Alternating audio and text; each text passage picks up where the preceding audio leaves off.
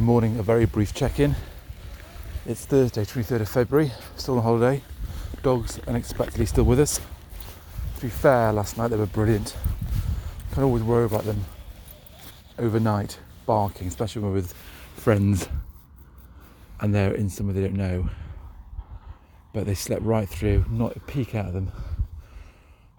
Just got this morning and it's a lot better day today. Yesterday it was a bit gloomy, cold wind here, Cardigan area.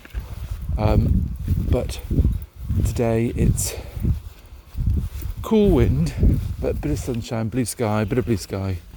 It'll be a better day today. So we're going to get out on the beach for a walk, which the dogs will love, and I just nipped out for a bit of wind here. Very brief walk. Just let them get the worst off in terms of exercise. And then they can just have their breakfast, chill out for a bit, and then when everyone surfaces we can go out together. But for now, gosh, I just found a very good feel to walk through here. They'd love this. It's all fenced off as well. What's been in here? Interesting, but it's right by the house we're staying in. Alright, have a great day.